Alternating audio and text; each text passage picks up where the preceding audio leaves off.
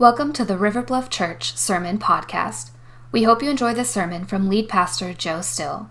And for more information about us, please visit riverbluff.org.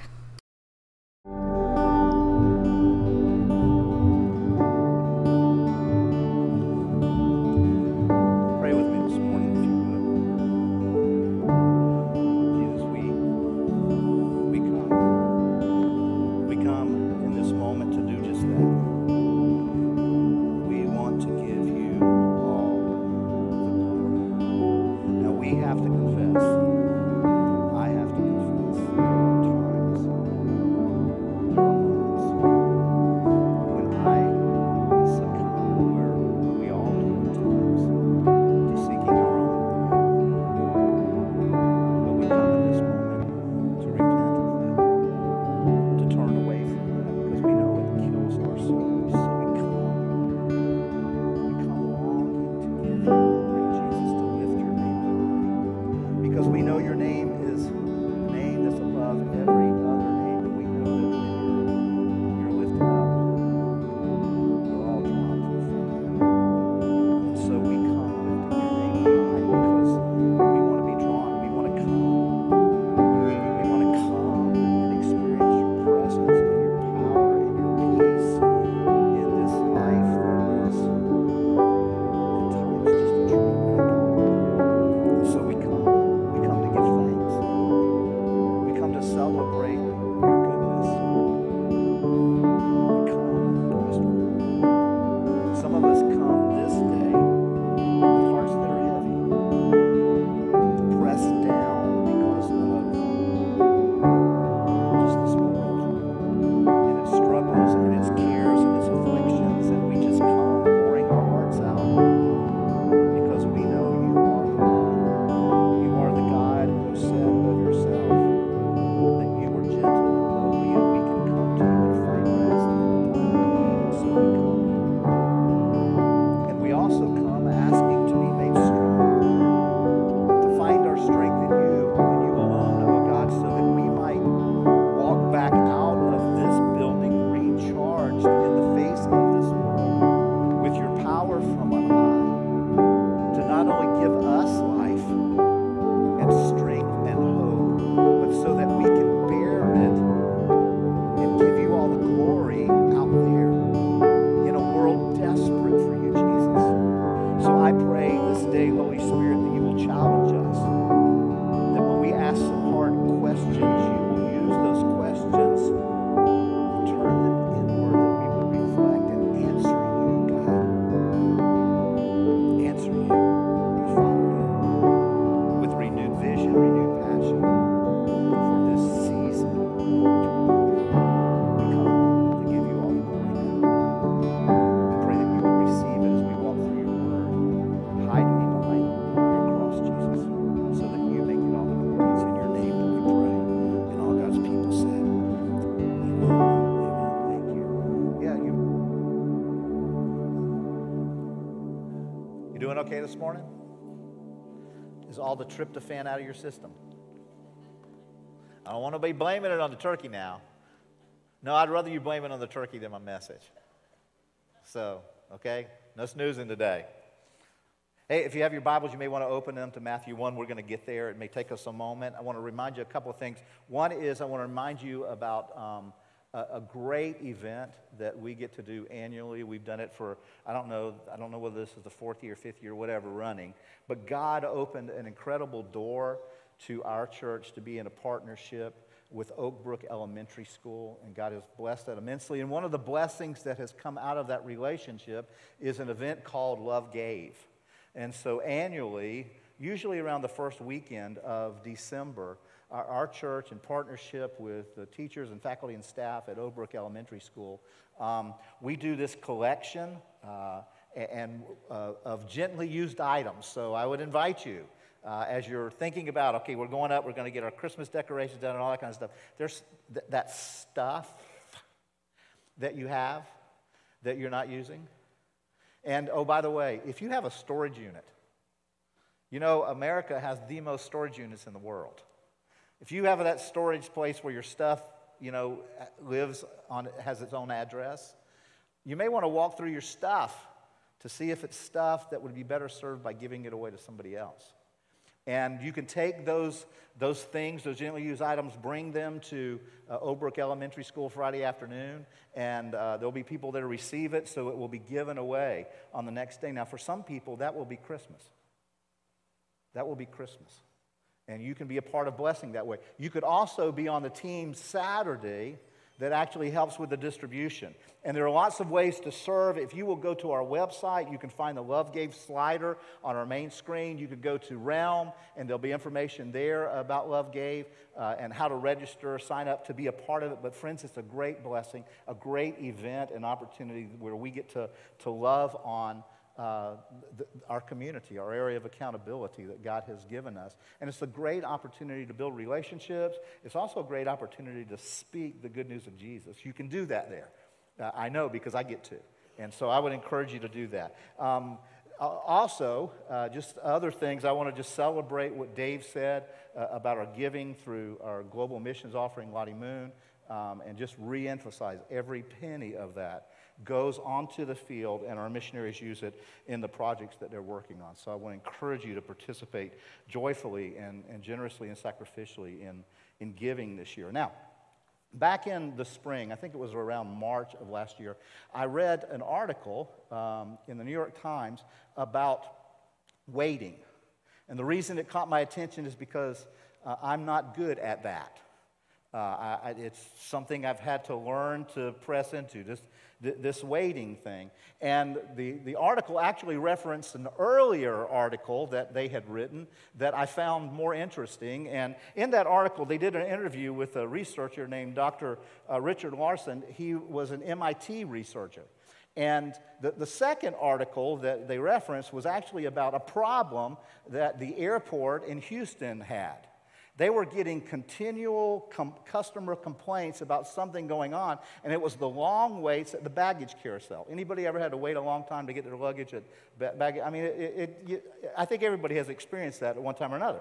But they were just constantly getting customer complaints about it. Finally, the officials there decided they had to do something about this issue, and so they hired a few more baggage handlers, which solved the problem a little bit, didn't fix it completely. They continued to get complaints about it, so they figured we may have to do something drastic. And so here's kind of what they did.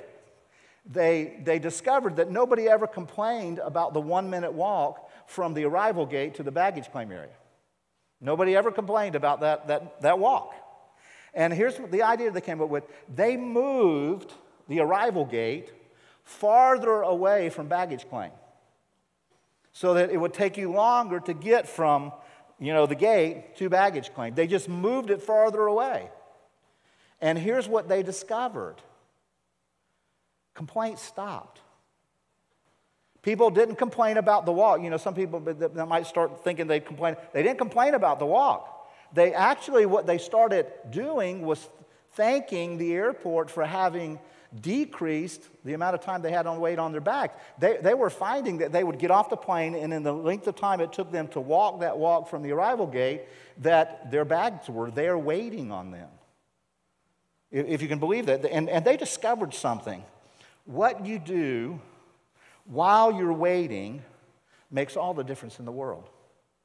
What you do while you're waiting can make all the difference in the world. Now, that MIT researcher that was being interviewed, what he said was, this outcome can be predicted.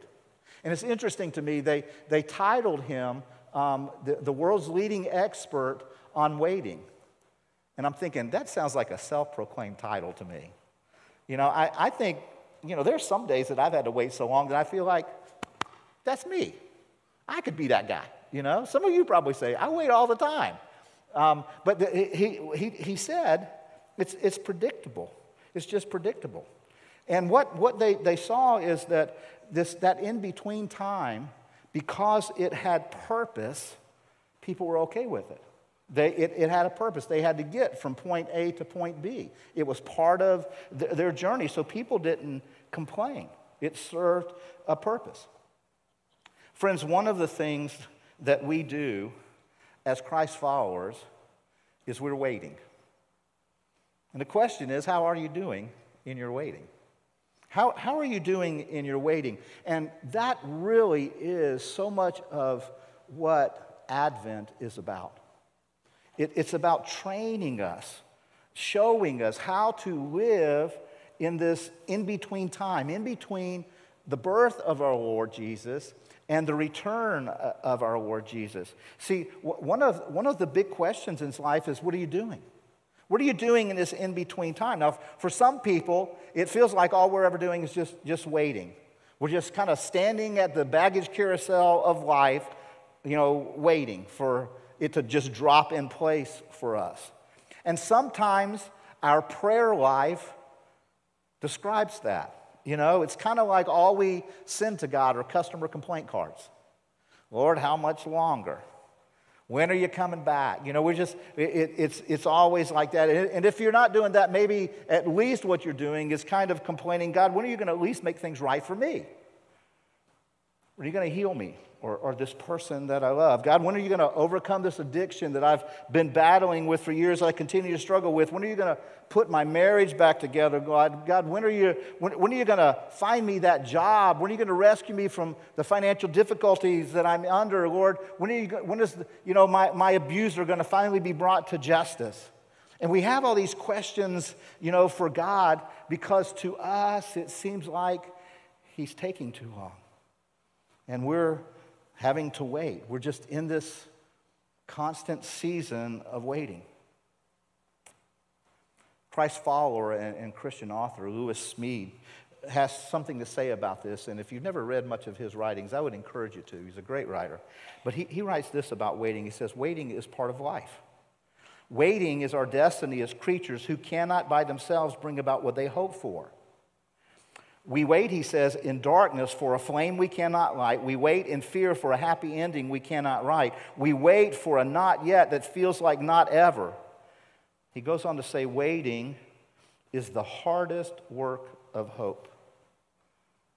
Some of you understand that feeling of like you've been waiting for not yet, and it's starting to feel like what you're hearing is not ever. And that's frustrating. So what do we do in that in-between? Advent, the celebration, helps us with that journey. Now, some of you may have grown up with Advent as part of your discipling journey. Many of us did not grow up that way. And Advent is kind of on the calendar, simply starts the 4 Sundays away from Christmas Eve, basically.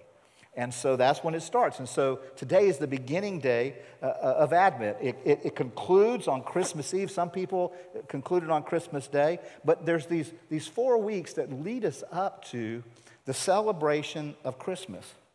And we're going to take time again this year to kind of walk through that and think about how do we live in between that first coming that we want to celebrate passionately and joyfully, but also how do we use this time to prepare ourselves for the return of Jesus?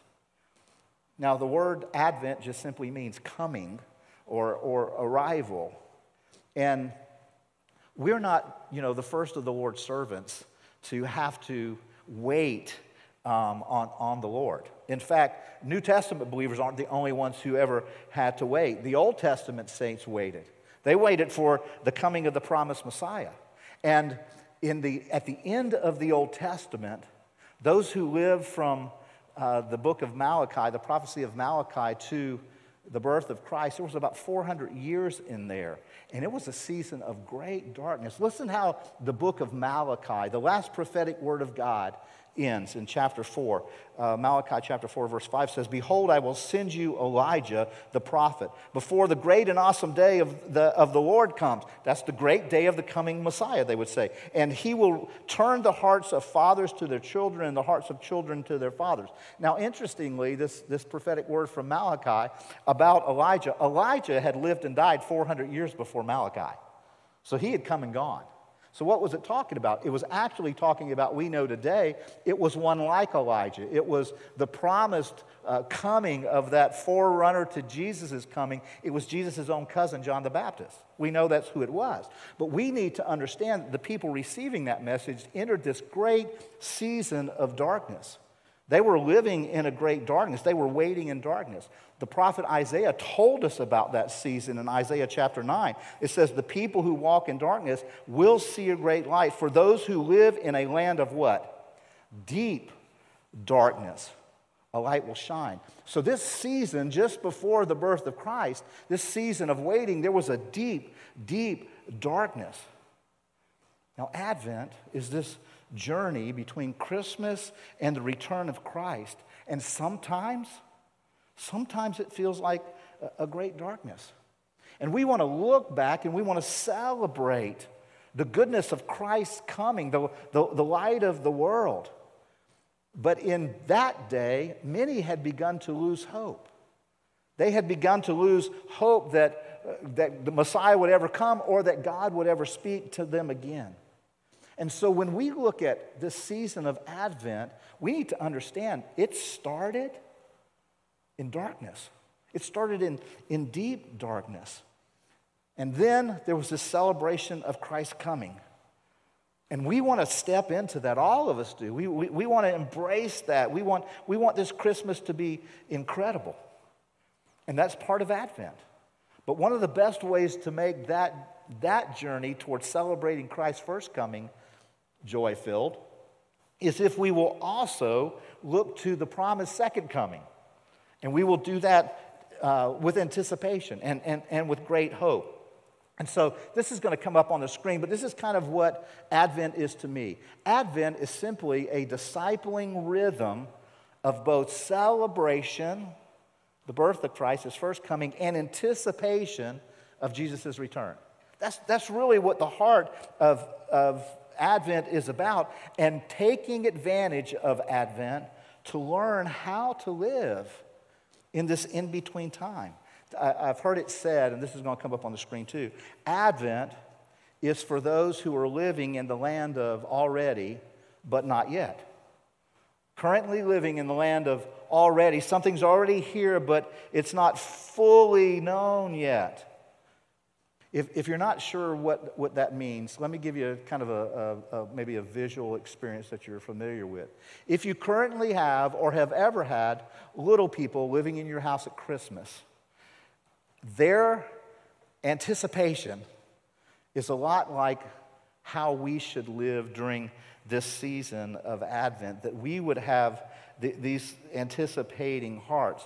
You know, a young child demonstrates the spirit of Advent. And the way that they do this, you've seen them. You know, when you put the tree up and their eyes get bright. But man, when presents get under that tree and they find their name on that present, and every time they walk into that room, they just stare at that thing. Like somehow their eyes are going to magically just bore a hole through that paper and that cardboard to reveal what's there. And they just want to just jump in and open it because it's right there. I mean, it's under the tree. It's already been bought with a price. It's got their name on it. And they say, "Can I open it?" And what do parents say? Not yet. Not yet. But it's already there. It's right there. Not yet.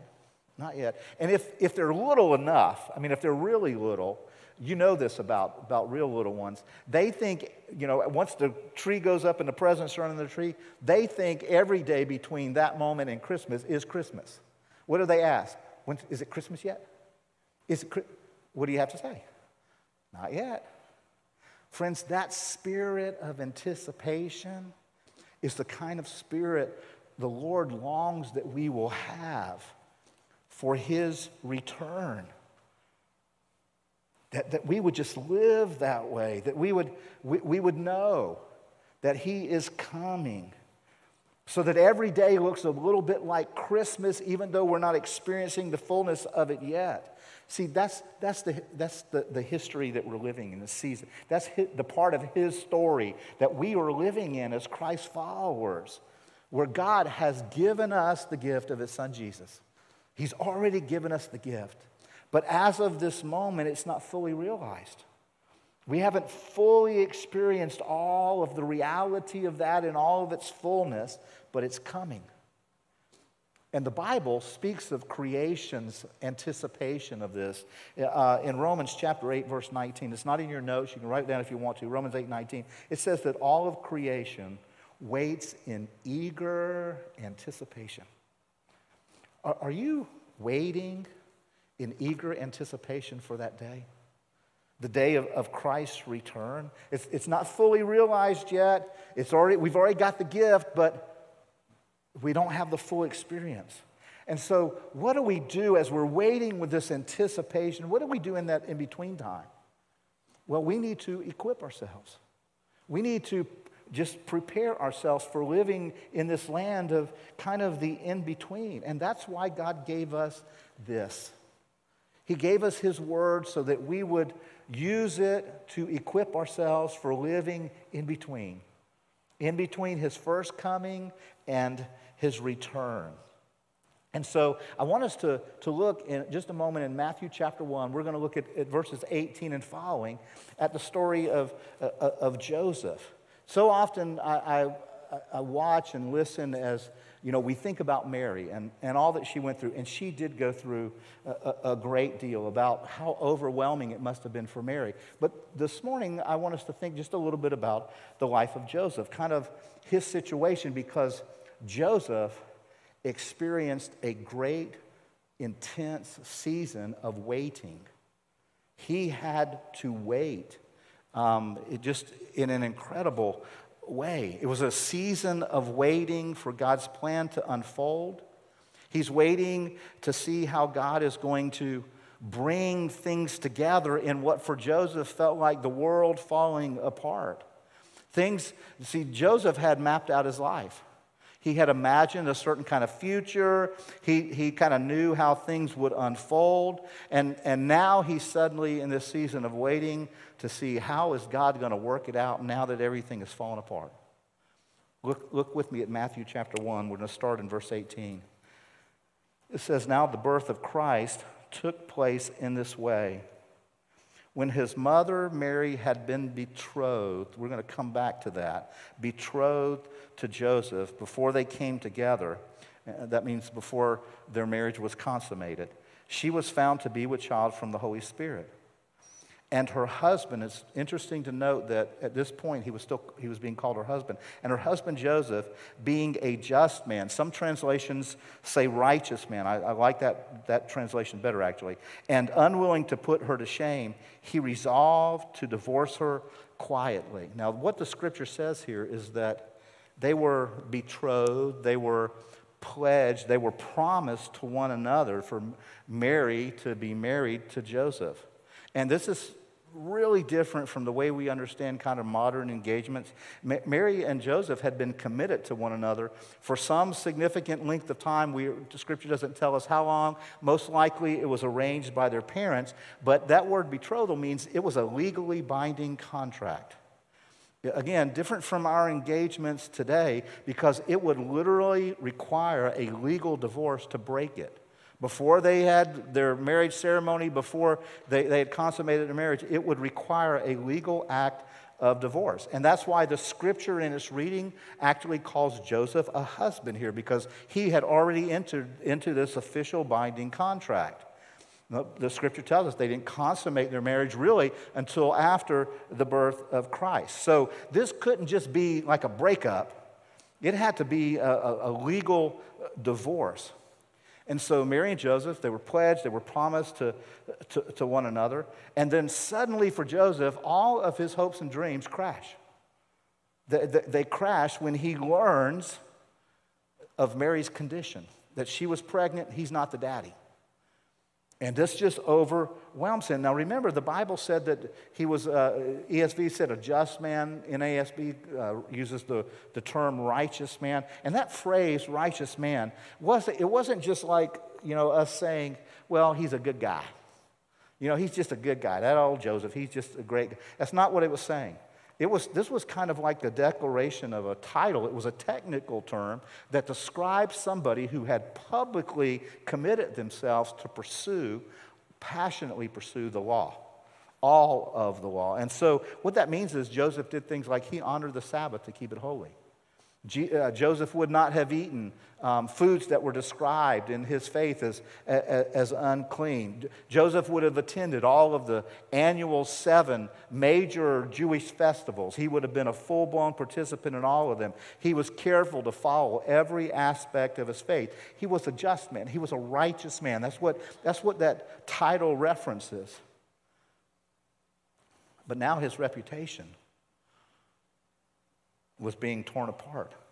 He had worked his whole life to establish this, but it's coming apart. And Joseph, in this moment, he is not believing Mary's story about how this pregnancy occurred. He's not buying it. And he knows nobody else is buying it either. It's so out there. And so Joseph began thinking about his options. He had some options in this circumstance that could be exercised. In that day, the very best that could be hoped for Mary from this point forward is that she would just live in shame and disgrace all the days of her life. The worst that could happen is she could have been executed. And Joseph wants no part of any of that.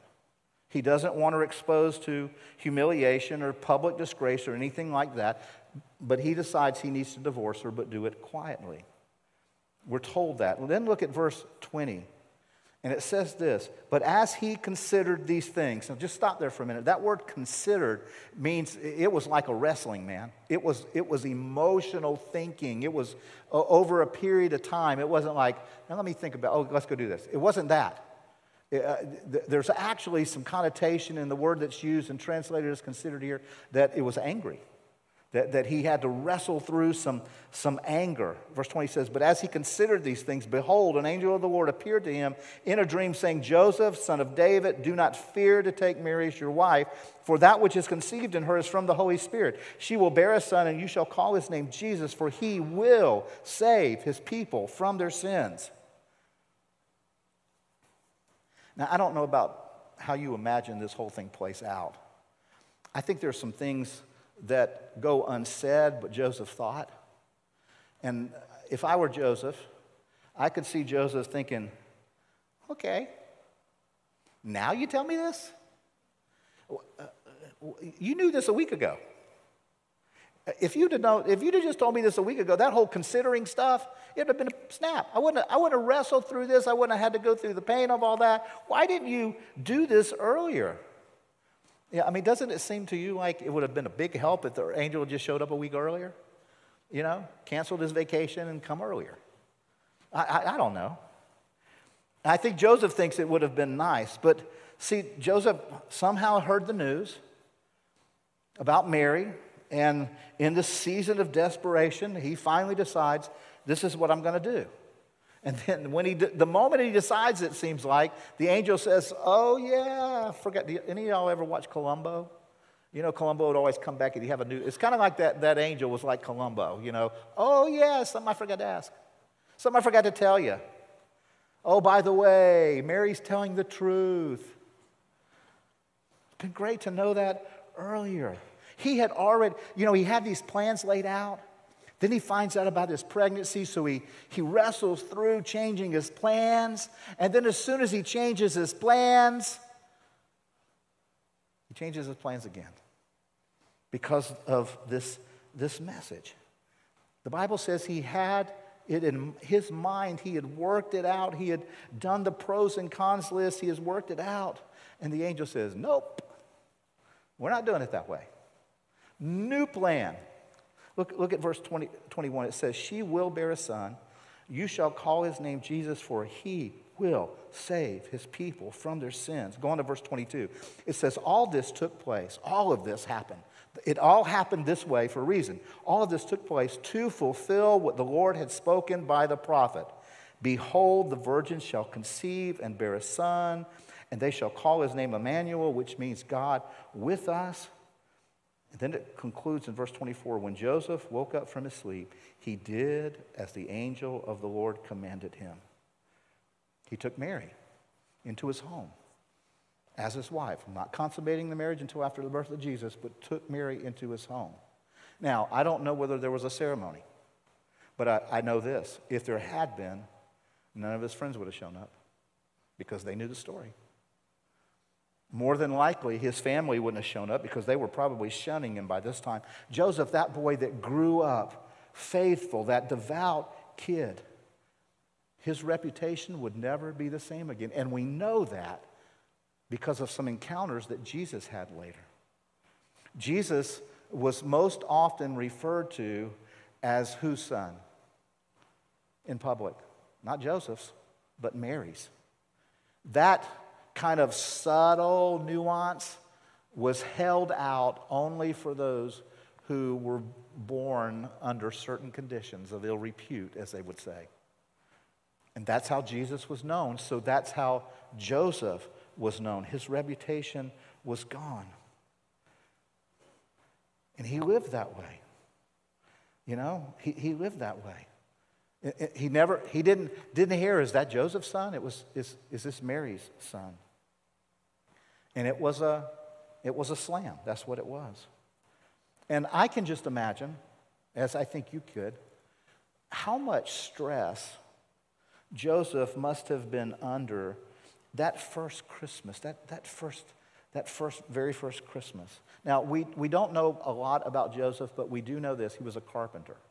And I don't know if it was, you know, his dad was a carpenter, so he became a carpenter. I don't know what it was, but he was a carpenter.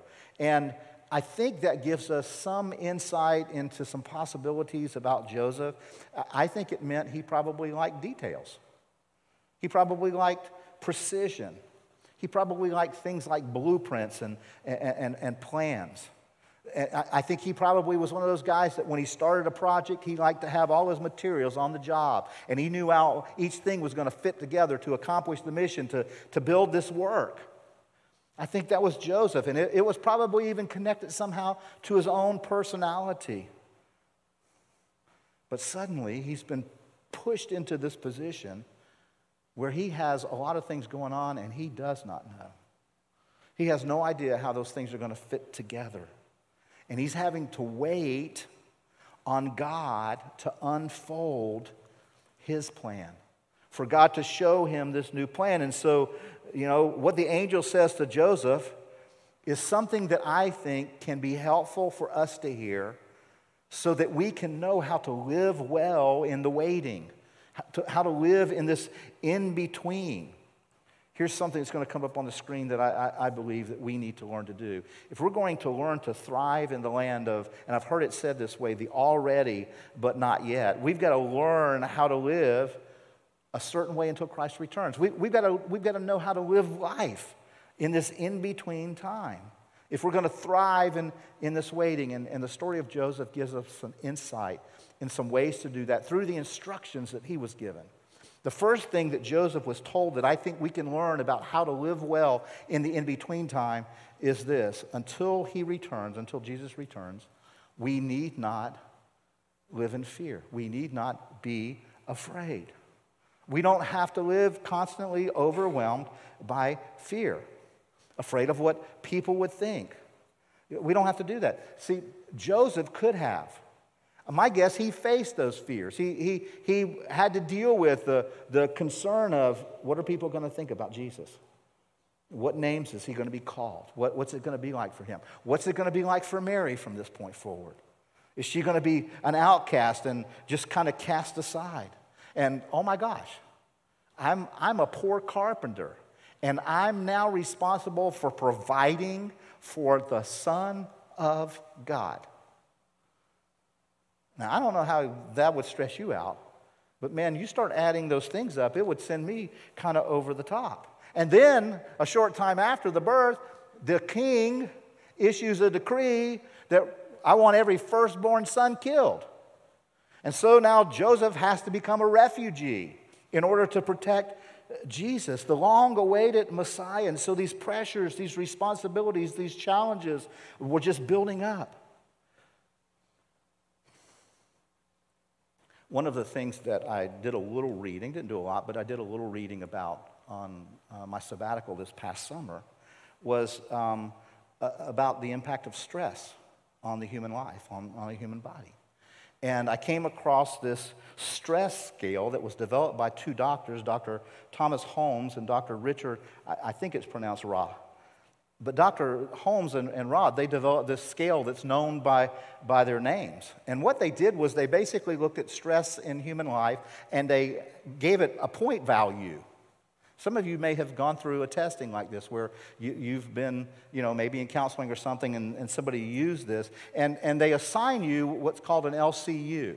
An LCU is a life change unit, and so it has to do with changes that are taking place in your life, often very suddenly. And they said, those doctors did, that if you ever got to the place in your life where all of the stressors, those LCUs, added up to about 300, that's when they begin to see people have breakdowns.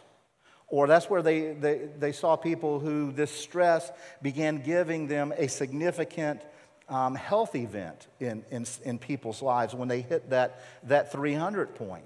And so here's some of the kind of point values that they have given to stressors in human life. For instance, marital separation is given 65 points. Adding a new family member, 39 points. A significant change in a financial situation, 38 points. I don't want to see anybody elbow their spouse on this one, but difficult in-laws, 29 points.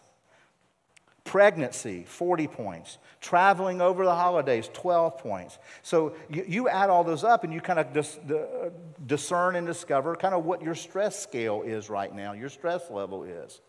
Well, when somebody calculated Joseph's stressors, he was somewhere between 400 and 450. He was way, way, way off the charts. And all of these stressors can lead to overwhelming anxiety, just overwhelming stress, to what could be considered almost toxic stress, if you would. Now, most of us know this, that one of the things that happens during the season between Thanksgiving and Christmas, this season that really Advent exists in, is because of expectations, sometimes self-imposed, sometimes imposed by other people. That season doesn't always seem, all is calm, all is bright. Sometimes this season can be packed with chaos. It can add stress, and maybe you're starting to feel a little bit like Joseph did, and things are out of your control. Quite frankly, I think if you live in the United States of America over the past 19 months, we've all felt that. We have felt these stressors that have been kind of overwhelming us. Now, if you're a personality like Joseph who likes, blueprints and plans and things to fit together, this could be really, really overwhelming to you. You may be desperately searching for that all is calm, all is bright moment, but all you've got is this heightened sense of vulnerability, this heightened sense of anxiety. And when that collides with maybe a diminished sense of power, sense of being able to do something, fear and anxiety get born in a place like that. It's where we start to experience anxiety, and that was true for Joseph. That was the life he was living in his waiting. That was the experience that he would have been having. He didn't know what to do. He didn't know where to turn.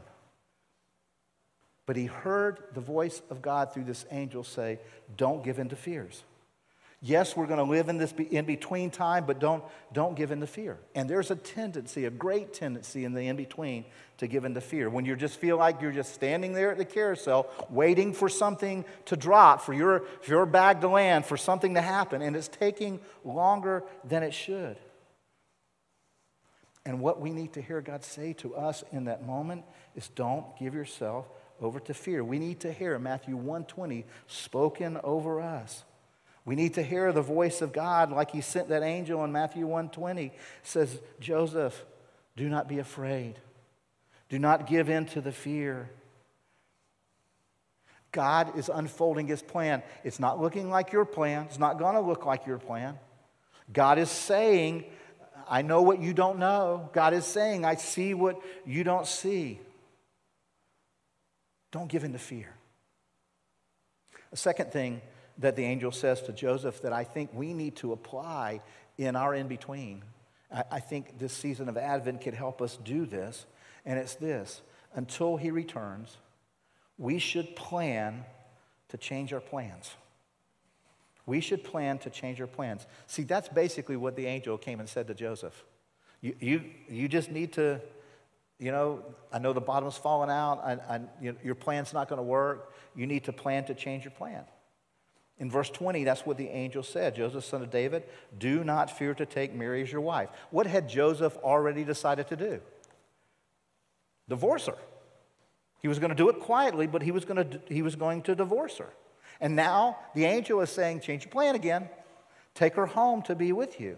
He'd already considered this. He'd already thought about, I could do that. But he had already said, he did the pros, cons. I'm not going to do that. Here's what I'm going to do. He'd come through this overwhelming struggle. He had decided. And then God comes and says, hold on. We're going to do something totally different. And God asks Joseph to change his plans yet again.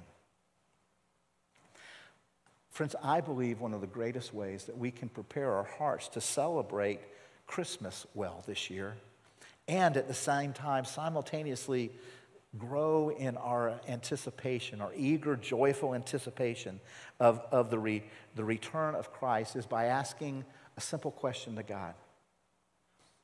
God, what do I currently have planned that you want to change? God, what is it that I currently have planned?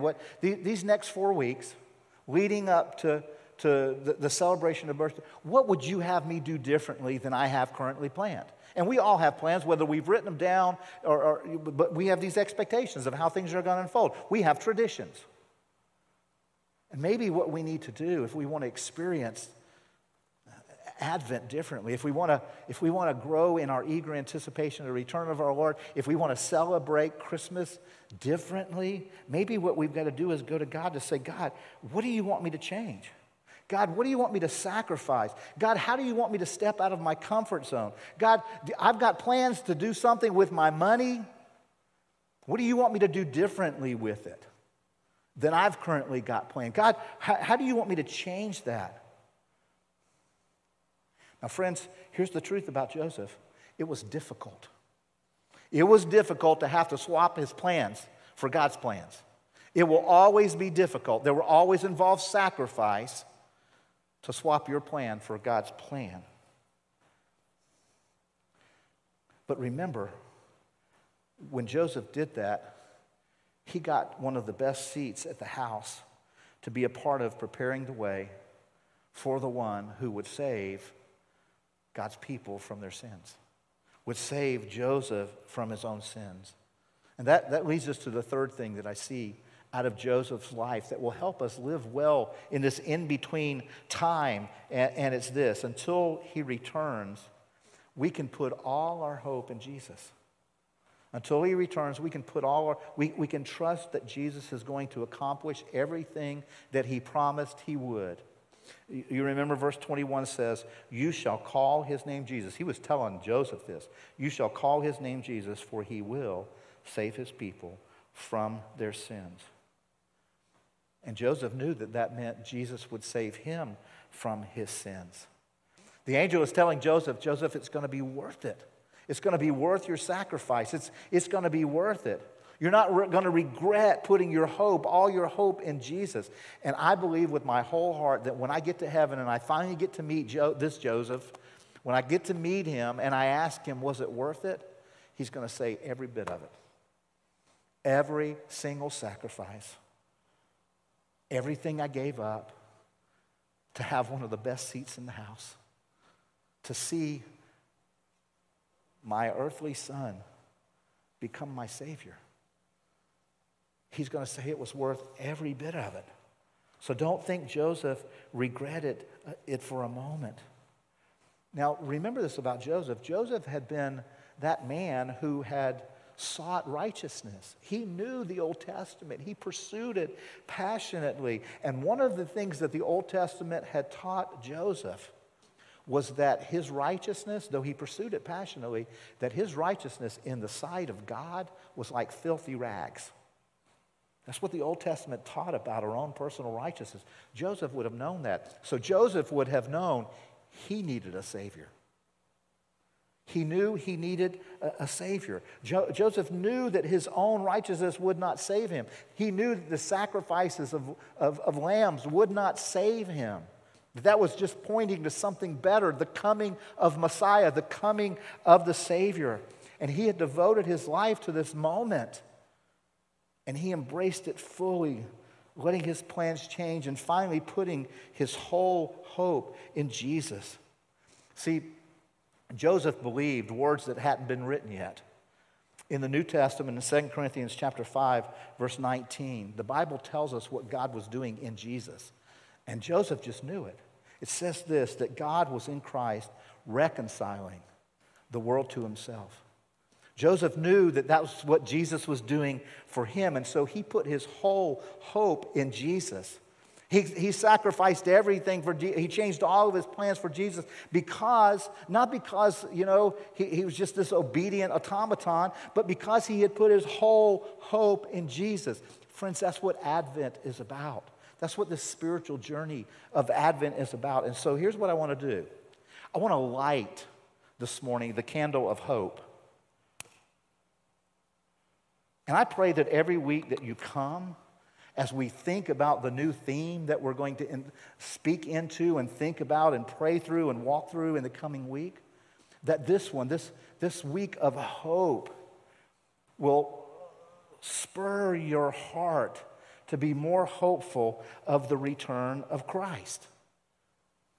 Because it's all about that hope. Where are you placing it? Last thing that I learned from Joseph that instructs us how to live while we wait.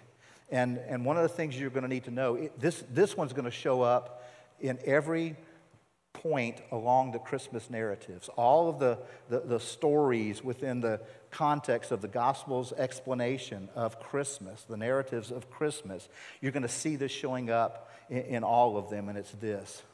Until he returns, we must obey his clearly revealed word. Joseph did. The Bible tells us in Matthew 1:24, when Joseph woke up from his sleep, from this dream, he did as the angel of the Lord commanded him. Friends, when you go through these gospel narratives in preparation for Christmas, as you walk through Advent, one of the things that you're going to see is all of those who were walking with the Lord were willing to do the word of the Lord. They were willing to obey. You see that in Mary's life, even when she didn't understand. You see it in the life of the shepherds out in the fields. You see it in the lives of these wise men who traveled such a great distance. When the word of God came to them, they obeyed it. Again, not because they were legalistic, but because their hope was tied to this Savior. Their hope was in the work, this revealed word of God for them. They obeyed it because of it. Now, we could spend a lot of time camped out here today, but I'm out of time. And so I want to close with this thought. We're going to unpack that more each week as we move forward through this season of Advent. We're going to talk about it. But I want to close with this thought this morning. One of the greatest things that I've been praying, and I'm hopeful that Advent will be for you this year, during this season of waiting, is that you and I will all be more excited, we'll be more eager, we'll be more filled with joy over the reality that God is still unfolding his plan. We can't see it yet. We don't know what it looks like around the corner, but we can trust that God is unfolding his plan. We read this earlier, this narrative about Joseph. Verse 22 said this, all this took place to do what? To fulfill what the Lord had spoken by the prophets. God had promised that long ago, that behold, a virgin shall conceive and bear a son, and his name shall be called Emmanuel, God with us. Friends, God is with us. While we're living in this time of waiting, God is with us. While we're in this in-between, God is with us, and he will not disappoint us. So as we prepare to celebrate Christmas, as we take this Advent journey, we want to prepare our hearts. We want to prepare our hearts to celebrate Jesus' birth, but we also want to prepare our hearts to more eagerly and joyfully anticipate his return. And here's why. Because when he comes back, it's not going to be like the first time he came. It's going to be completely different.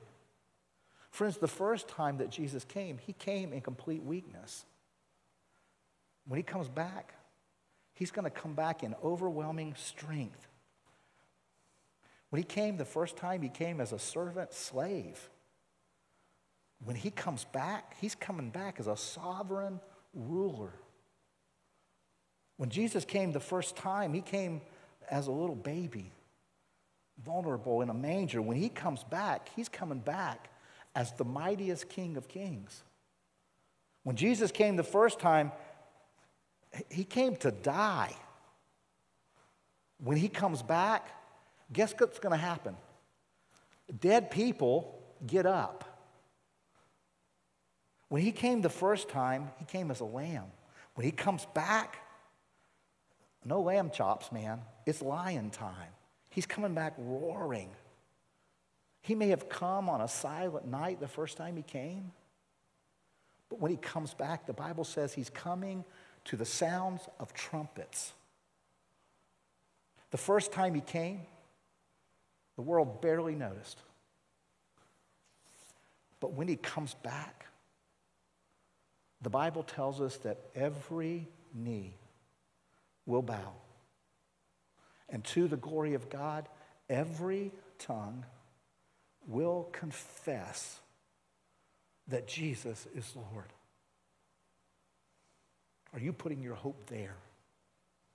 Or is it somewhere else? Let's pray.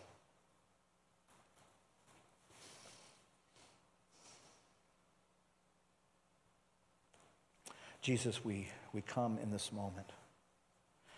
We come again just confessing that there are days that in this life we battle fear. In this life we have plans that we just do not want to change. We come confessing in this life that sometimes we place our hope in our abilities or in other people besides you. We just confess that. We confess that we don't always obey your word when you reveal it to us, but we come this day, in this moment, recommitting ourselves to that. Recommitting ourselves to this journey through Advent this year, that we want to live fearlessly in the face of all kinds of dangers, in the face of suffering. We want to live planning to change our plans when you call us to. We want to live in such a way that all of our hope is in you. And so if you're here today and you have never put all of your hope, if you've never trusted in Christ, you can do that today. You can just tell him, you can just pray, Lord Jesus, today, I'm no longer going to choose to trust my way and my plans and my purposes, but I'm choosing to trust you because I want to live well in this land of in-between. I believe that you were the Son of God, that you came at Christmas to die for my sin. I trust you now. I'm putting my hope in you, and I am already beginning to look forward to your return when I can be with you and have eternal life in you forever. You can pray that prayer right where you're at. But most of us, what we need to do is pray a prayer of rededication. We need to confess and agree with the Lord Jesus where we have failed to give him our plans, where we have not put our hope in him but trusted in ourselves. We just need to give that all back. And we just need to come to this moment again in preparation to celebrate his birth.